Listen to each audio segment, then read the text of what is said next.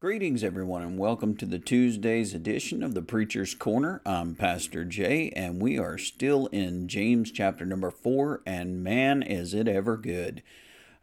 Just some powerful truths that we got from the Word of God yesterday, but the most difficult being James chapter 4 and verse number 4, when the Word of God speaks to us and says, "You adulterers and adulteresses, do you not know that the friendship with the world is enmity with God? Whoever therefore wants to be a friend of the world makes himself an enemy of God." And so that we would look at that and we would say, well, wait a minute. Aren't I, as a Christian, supposed to be in this world to reach the world to Christ? Aren't I supposed to be actively engaging in the world?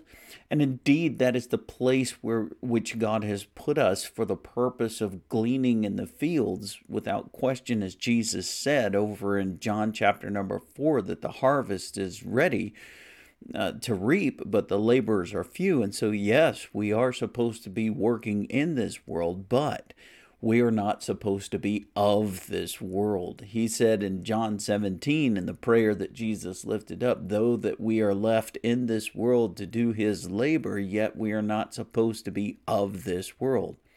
And so the point of being an adulterer as a man or an adulteress as a woman is getting so engaged in the things of this world that we lose sight of what our purpose is as the church reaching this world for Christ, and get sucked in to all those pleasures and desires that would well up within us and bring us to an ill will or a hatred for other people. And that's kind of what we're going to be talking about today. So definitely hang out with us here in James chapter number 4, and let's be convicted. Amen. Let's be challenged by the Word of God, which is the way in which we grow, which is the way in which we are changed from within, so that our lives can shine for Jesus outside. So praise God. Father, we are grateful, and we thank you, Lord, for the privilege of being able to get into this word today. I just love it, Lord. I love your conviction. I love the way that you work on my own personal soul. And Father, I pray that you will do the same for others who tune into this. I pray that you will work upon the soul, Lord. Do not leave us comfortable in our complacency, but Lord, just move us, and we will give you thanks and praise in the blessed name of Jesus today. Amen.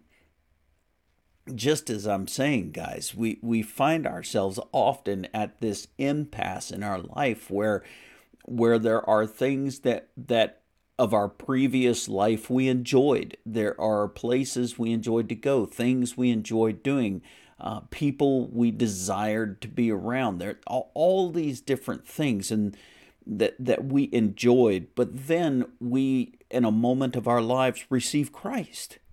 We discover that the world we're living in, and that the life that we're living in, that the decisions we're making and the choices that are being decided all the time are leading us in a pathway to death. They're leading us in a pathway apart from holy God.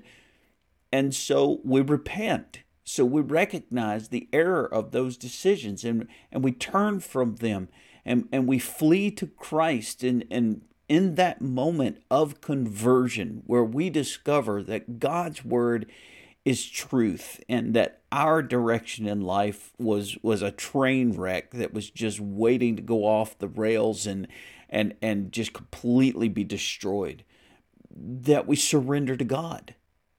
It amazes me, though, how quickly upon that surrender that the flesh, as Paul would bring out in Romans chapter number 7, that the flesh will war against the newborn spirit that is inside of you as a believer. And that flesh, with all of its old wants and all of its old lust and all of its old ways, will really war against the Spirit of God that is fresh and new within you, to suppress the Holy Spirit, so that you may once more become comfortable going back into the wickedness of everyday life. and how easy it is for new believers to be knocked off course. And it's understandable, because being a new believer, what are you supposed to do with Jesus? What are you supposed to do with this Christianity? How are you supposed to live it? What does the Word of God say about every situation that you may encounter from the moment you receive Christ to 5 hours from then? How are you supposed to respond? What are you supposed to think?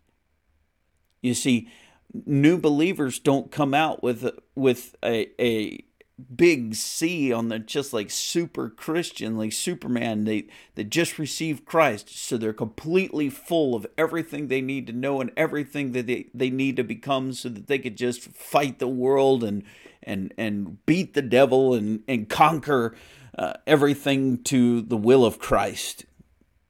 That's insane.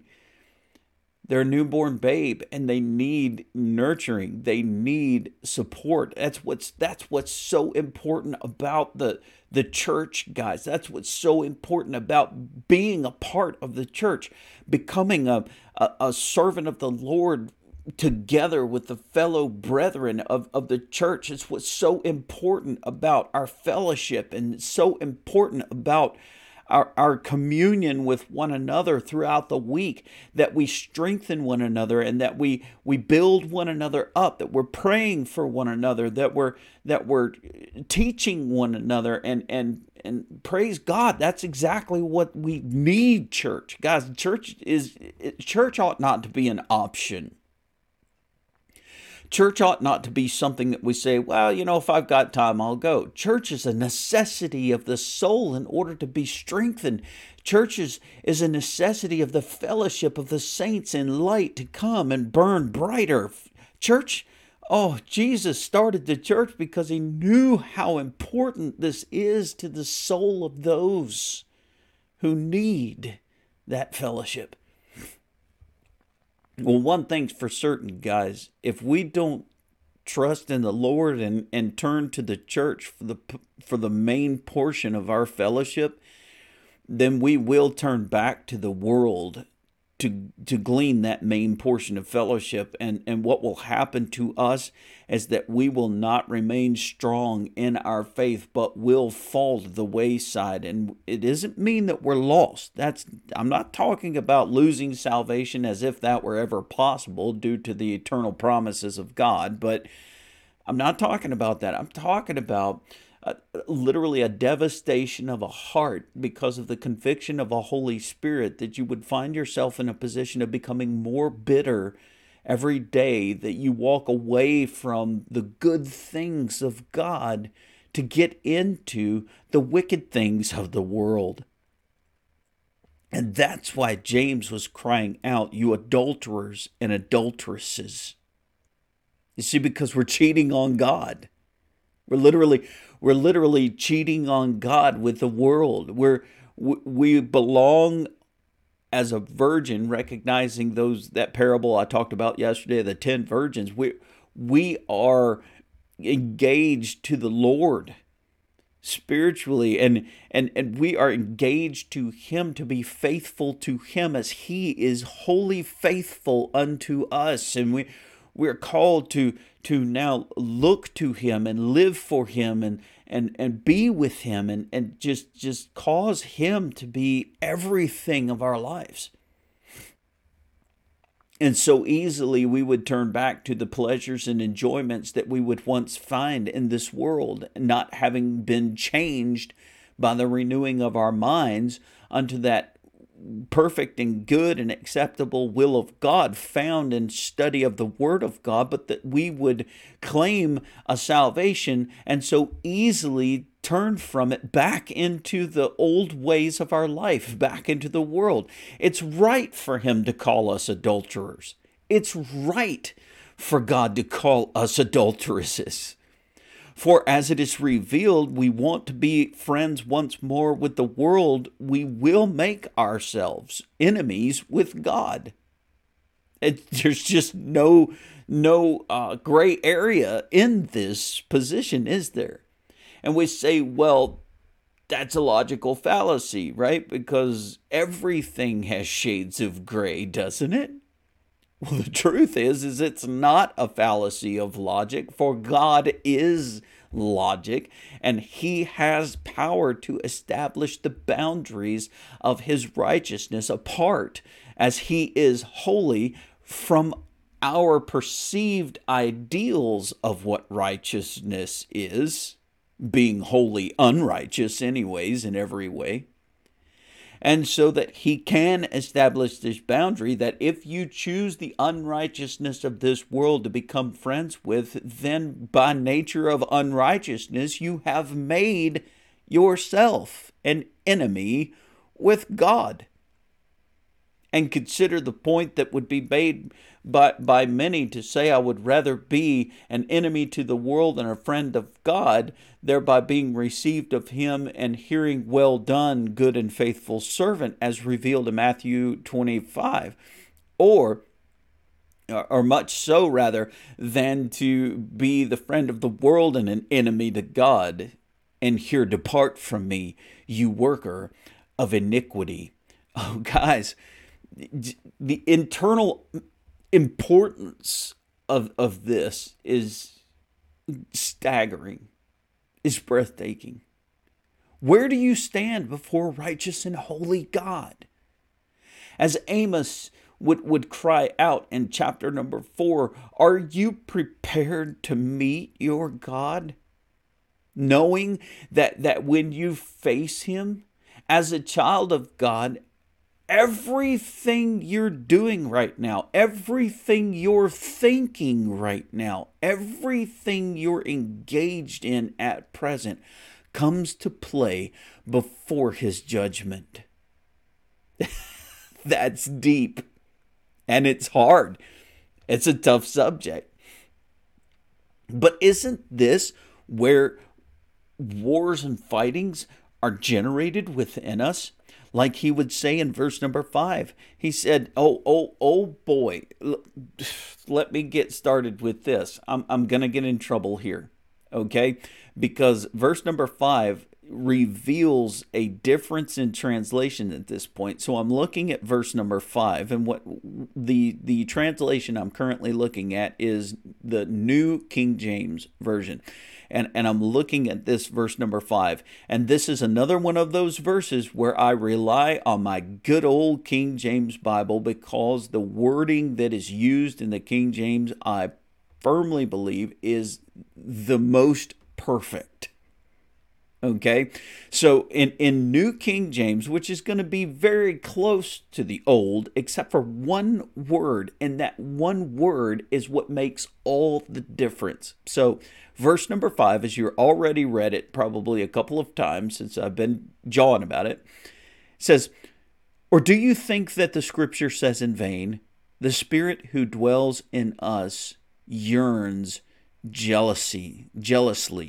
Now, this is so vitally important to understand in verse number 5. It is wild.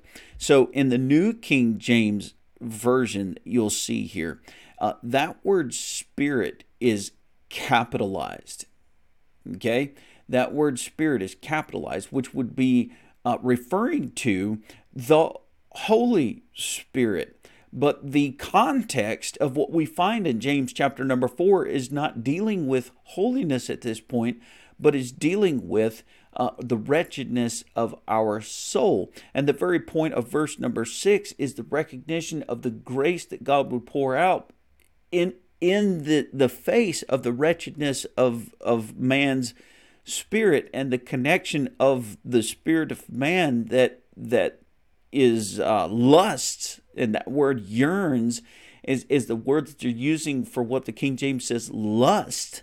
And that is recognized in verse number 3. It's recognized in verse number 1 and 2, where he's calling us to the point where it's the lust within us that brings us to those wars and fightings, and that it is that consumption of our pleasures that we're desiring to have these things. And so the Spirit that dwells within us has not but the lust of envy. It just has every ill will to accomplish its objective. Every ill will rest within us to achieve those desires that we have, and we burn with passion. We're willing to fight for those things. We're willing to kill each other. We're willing to, as nations, to go to war to be able to achieve power over one another.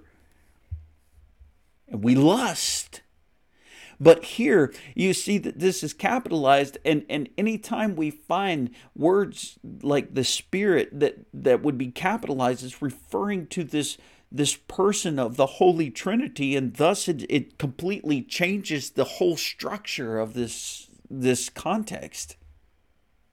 And so that indeed we would find ourselves in the distance of not knowing necessarily what the Scripture's bringing out. Now, in the English Standard Version, this verse number 5, it says, "Or do you suppose it is to no purpose that the Scripture says, He is capitalized, He yearns jealously over the Spirit He has made to dwell in us."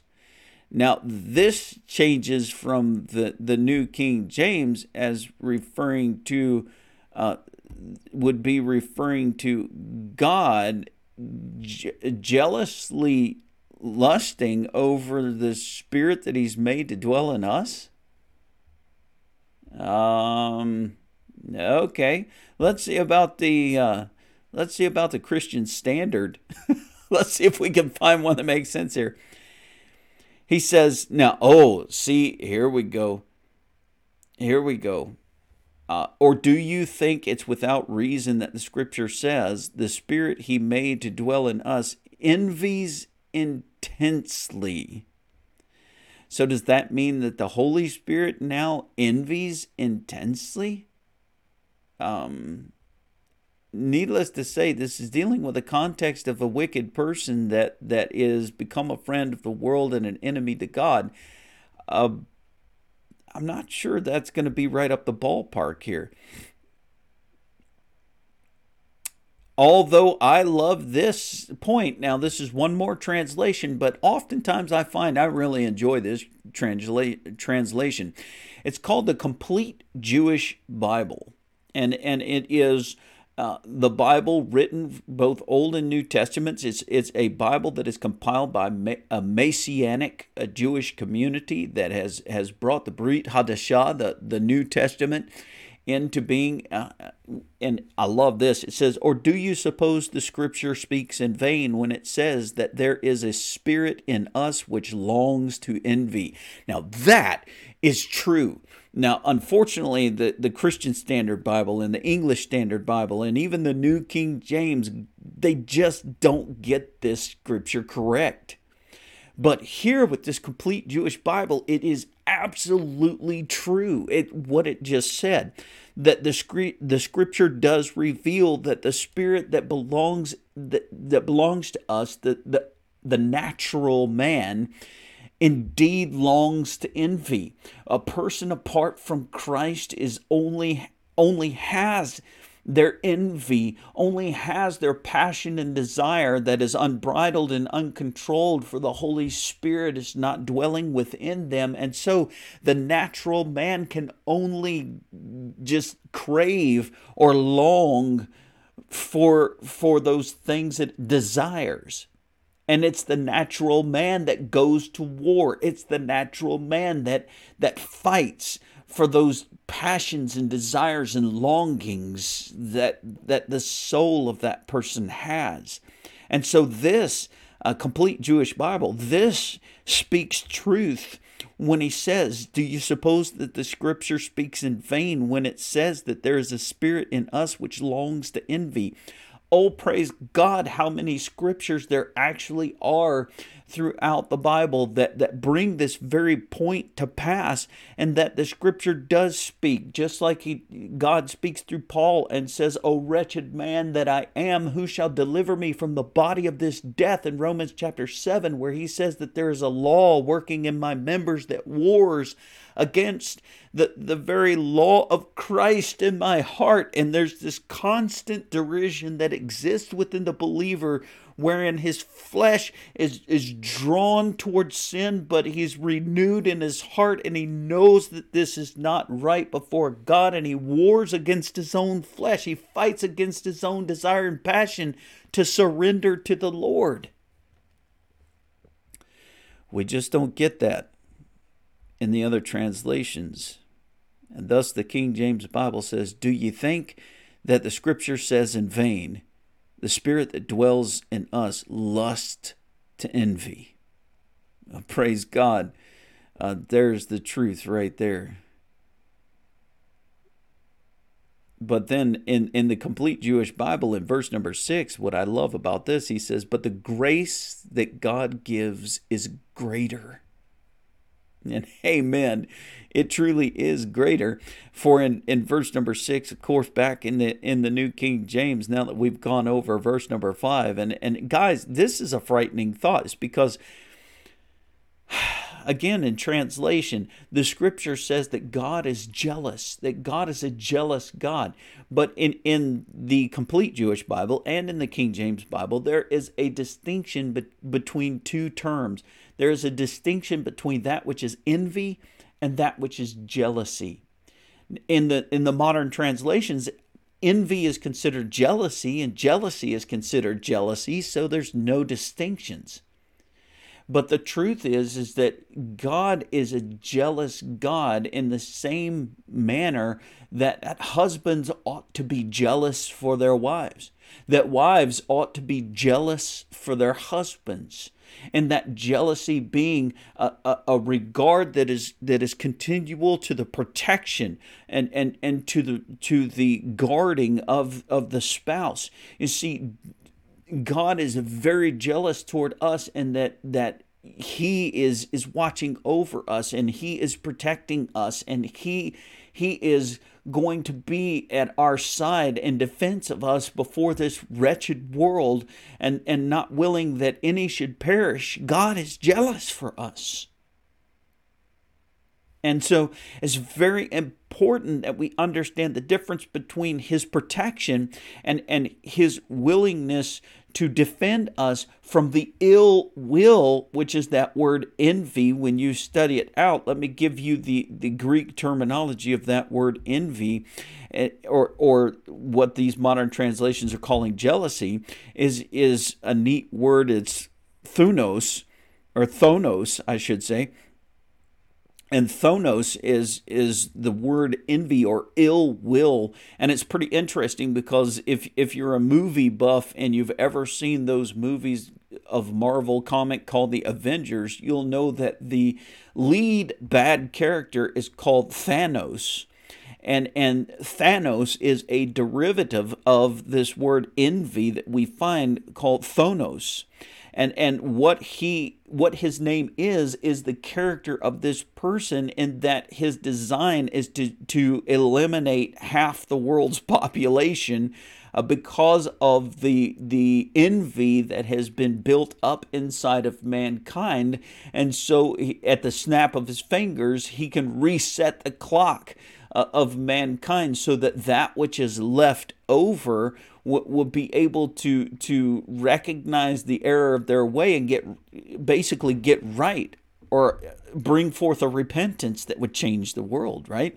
But it's at the ill will of destruction. It's in spite, which is another meaning of this word envy, is to spite another. And so it's really interesting how that plays out. But that is the word envy, and it's wholly different from the point of jealousy as being recognized that God is a jealous God, as God Himself speaks of this in several occasions, that He is a jealous God watching over His people. And of course, this is the jealousy of God would be the very point that would come out of James, that would claim us to be adulterers or adulteresses, that God would recognize our heart leading into the paths of sin, and that this is something that He is very cautious over us to guard us and to protect us from, so that in His jealousy He would convict us and He would bring a strong yearning to repentance within us, and that it would be our flesh that would fight against that would war against God. As He would say in verse number 6, that God resists the proud. And so in God's jealousy over us, He would build forth a resistance against the pride of our heart, or the lust of our eyes, or the lust of our flesh, and bring us into an intensity of conviction that often will cause us, if we do not accept that conviction, to a repentance, to turn from our wicked ways. We will find ourselves becoming very bitter. We will find ourselves thinking that we're under attack, or thinking always that people are murmuring about us. And all of these different ways in which bitterness will build up is because we are fighting against the yearning of the Spirit. We're fighting against the pulling that God would have to bring us to a corrected state. And so in that envy of our own lust that we're chasing after, God's Spirit would be pulling upon us to try and get us back from that evil direction, and thus the resistance of God would be upon the proud. But look what He does for those who are willing to surrender. He gives grace to the humble. Isn't it a shame that we would find ourselves oftentimes at a position where we've got to hit the bottom before we'll start looking up? Isn't it a shame, even with the children of God? Now, it's understood that that's going to be the case when you're dealing with the lost, because they have no other direction but the bottom to hit. But we're dealing with the children of God here. We're dealing with a situation where it's upon us that we rebel against righteous and holy God, and that His conviction of our rebellion would build up within us, but we would so fight against it because of how we envy to lust. And we would fight against Him and get into all these things of the world that we once were a part of. And thus we understand where wars and fightings happen from among us is because God said, asking you shall receive. But when we ask of God, we cannot receive, because we're not asking in order to serve God in His kingdom. We're asking in order to devour those things upon our own lust. And so God must resist us. And in His resistance, we become more frustrated. We become angry because God hasn't given us our way. But He knows better that our way is a destructive way that's going to lead us through the path of unrighteousness against His name. Oh, guys, do we not see the teaching of James here? How powerful is this? And thus, he comes down and he says, but He gives more grace. He gives more grace. You know, you think about it, this is the King of Kings. This is the Lord of Lords. And I don't know if I've ever shared with the folks at Martin yet, but we'll be getting there. By the way, we're going to do it right now. If you're connected to Martin and you haven't heard this yet, pay attention. You and I were subjects.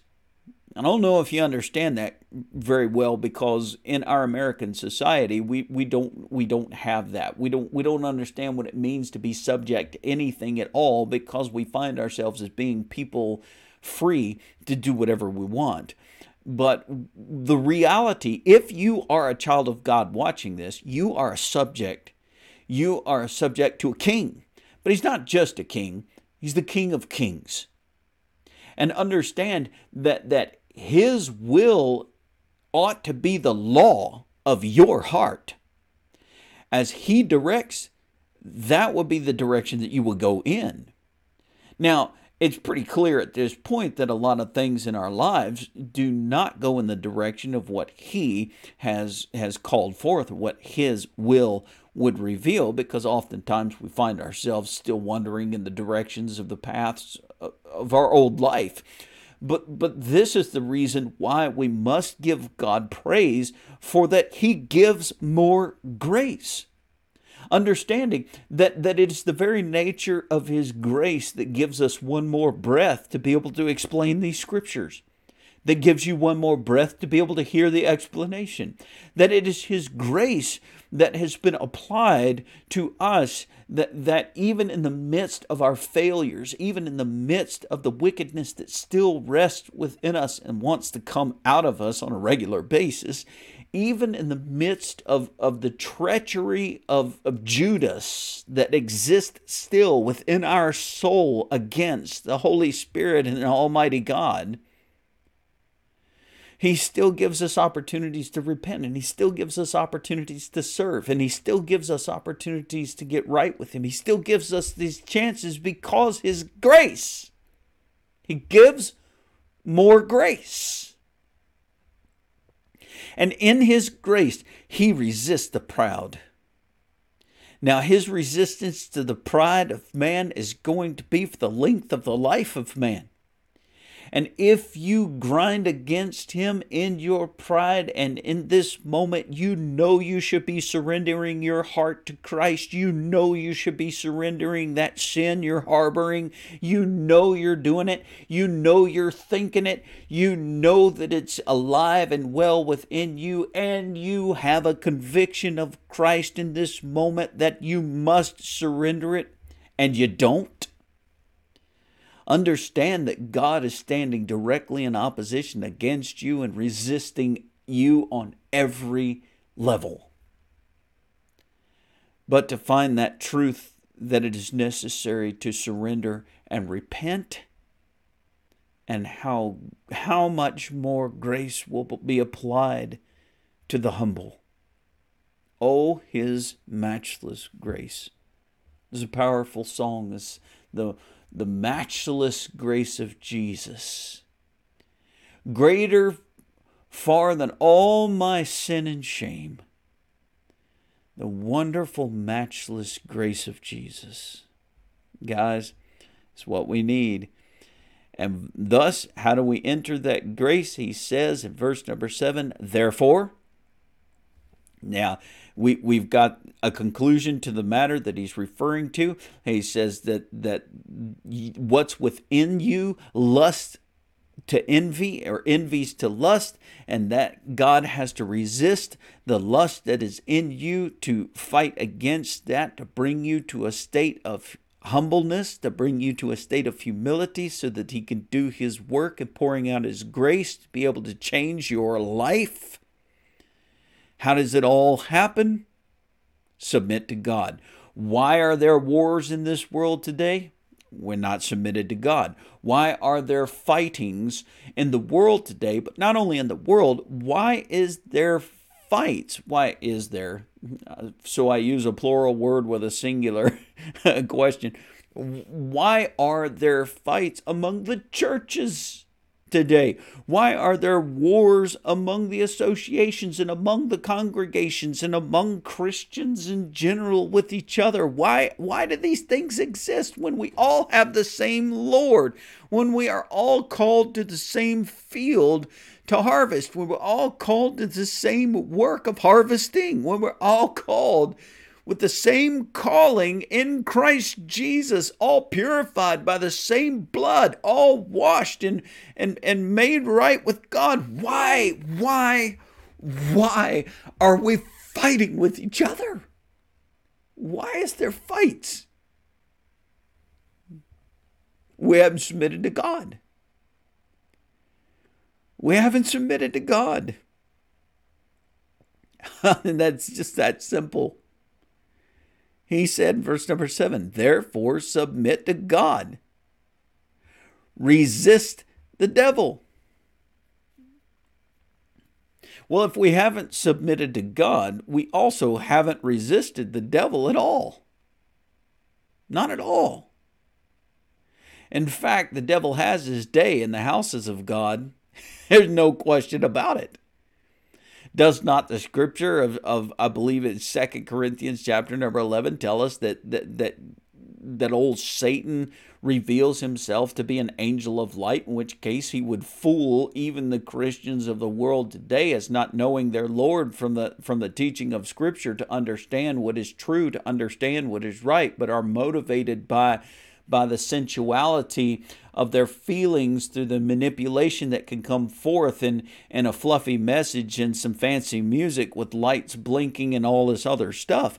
And so we find that Satan himself masks himself as an angel of light, the scripture says. And it says it's no wonder that his ministers would cover themselves to look like the ministers of righteousness when it's all ungodly. And thus we find ourselves drawn into the false teachings, thinking that they're right and good, having no discernment of the Spirit whatsoever, thereby not resisting the devil at all, but also by connection of not resisting the devil, not submitting to God. Thus, we find that the answer to correction of all of this is to submit to God and resist the devil.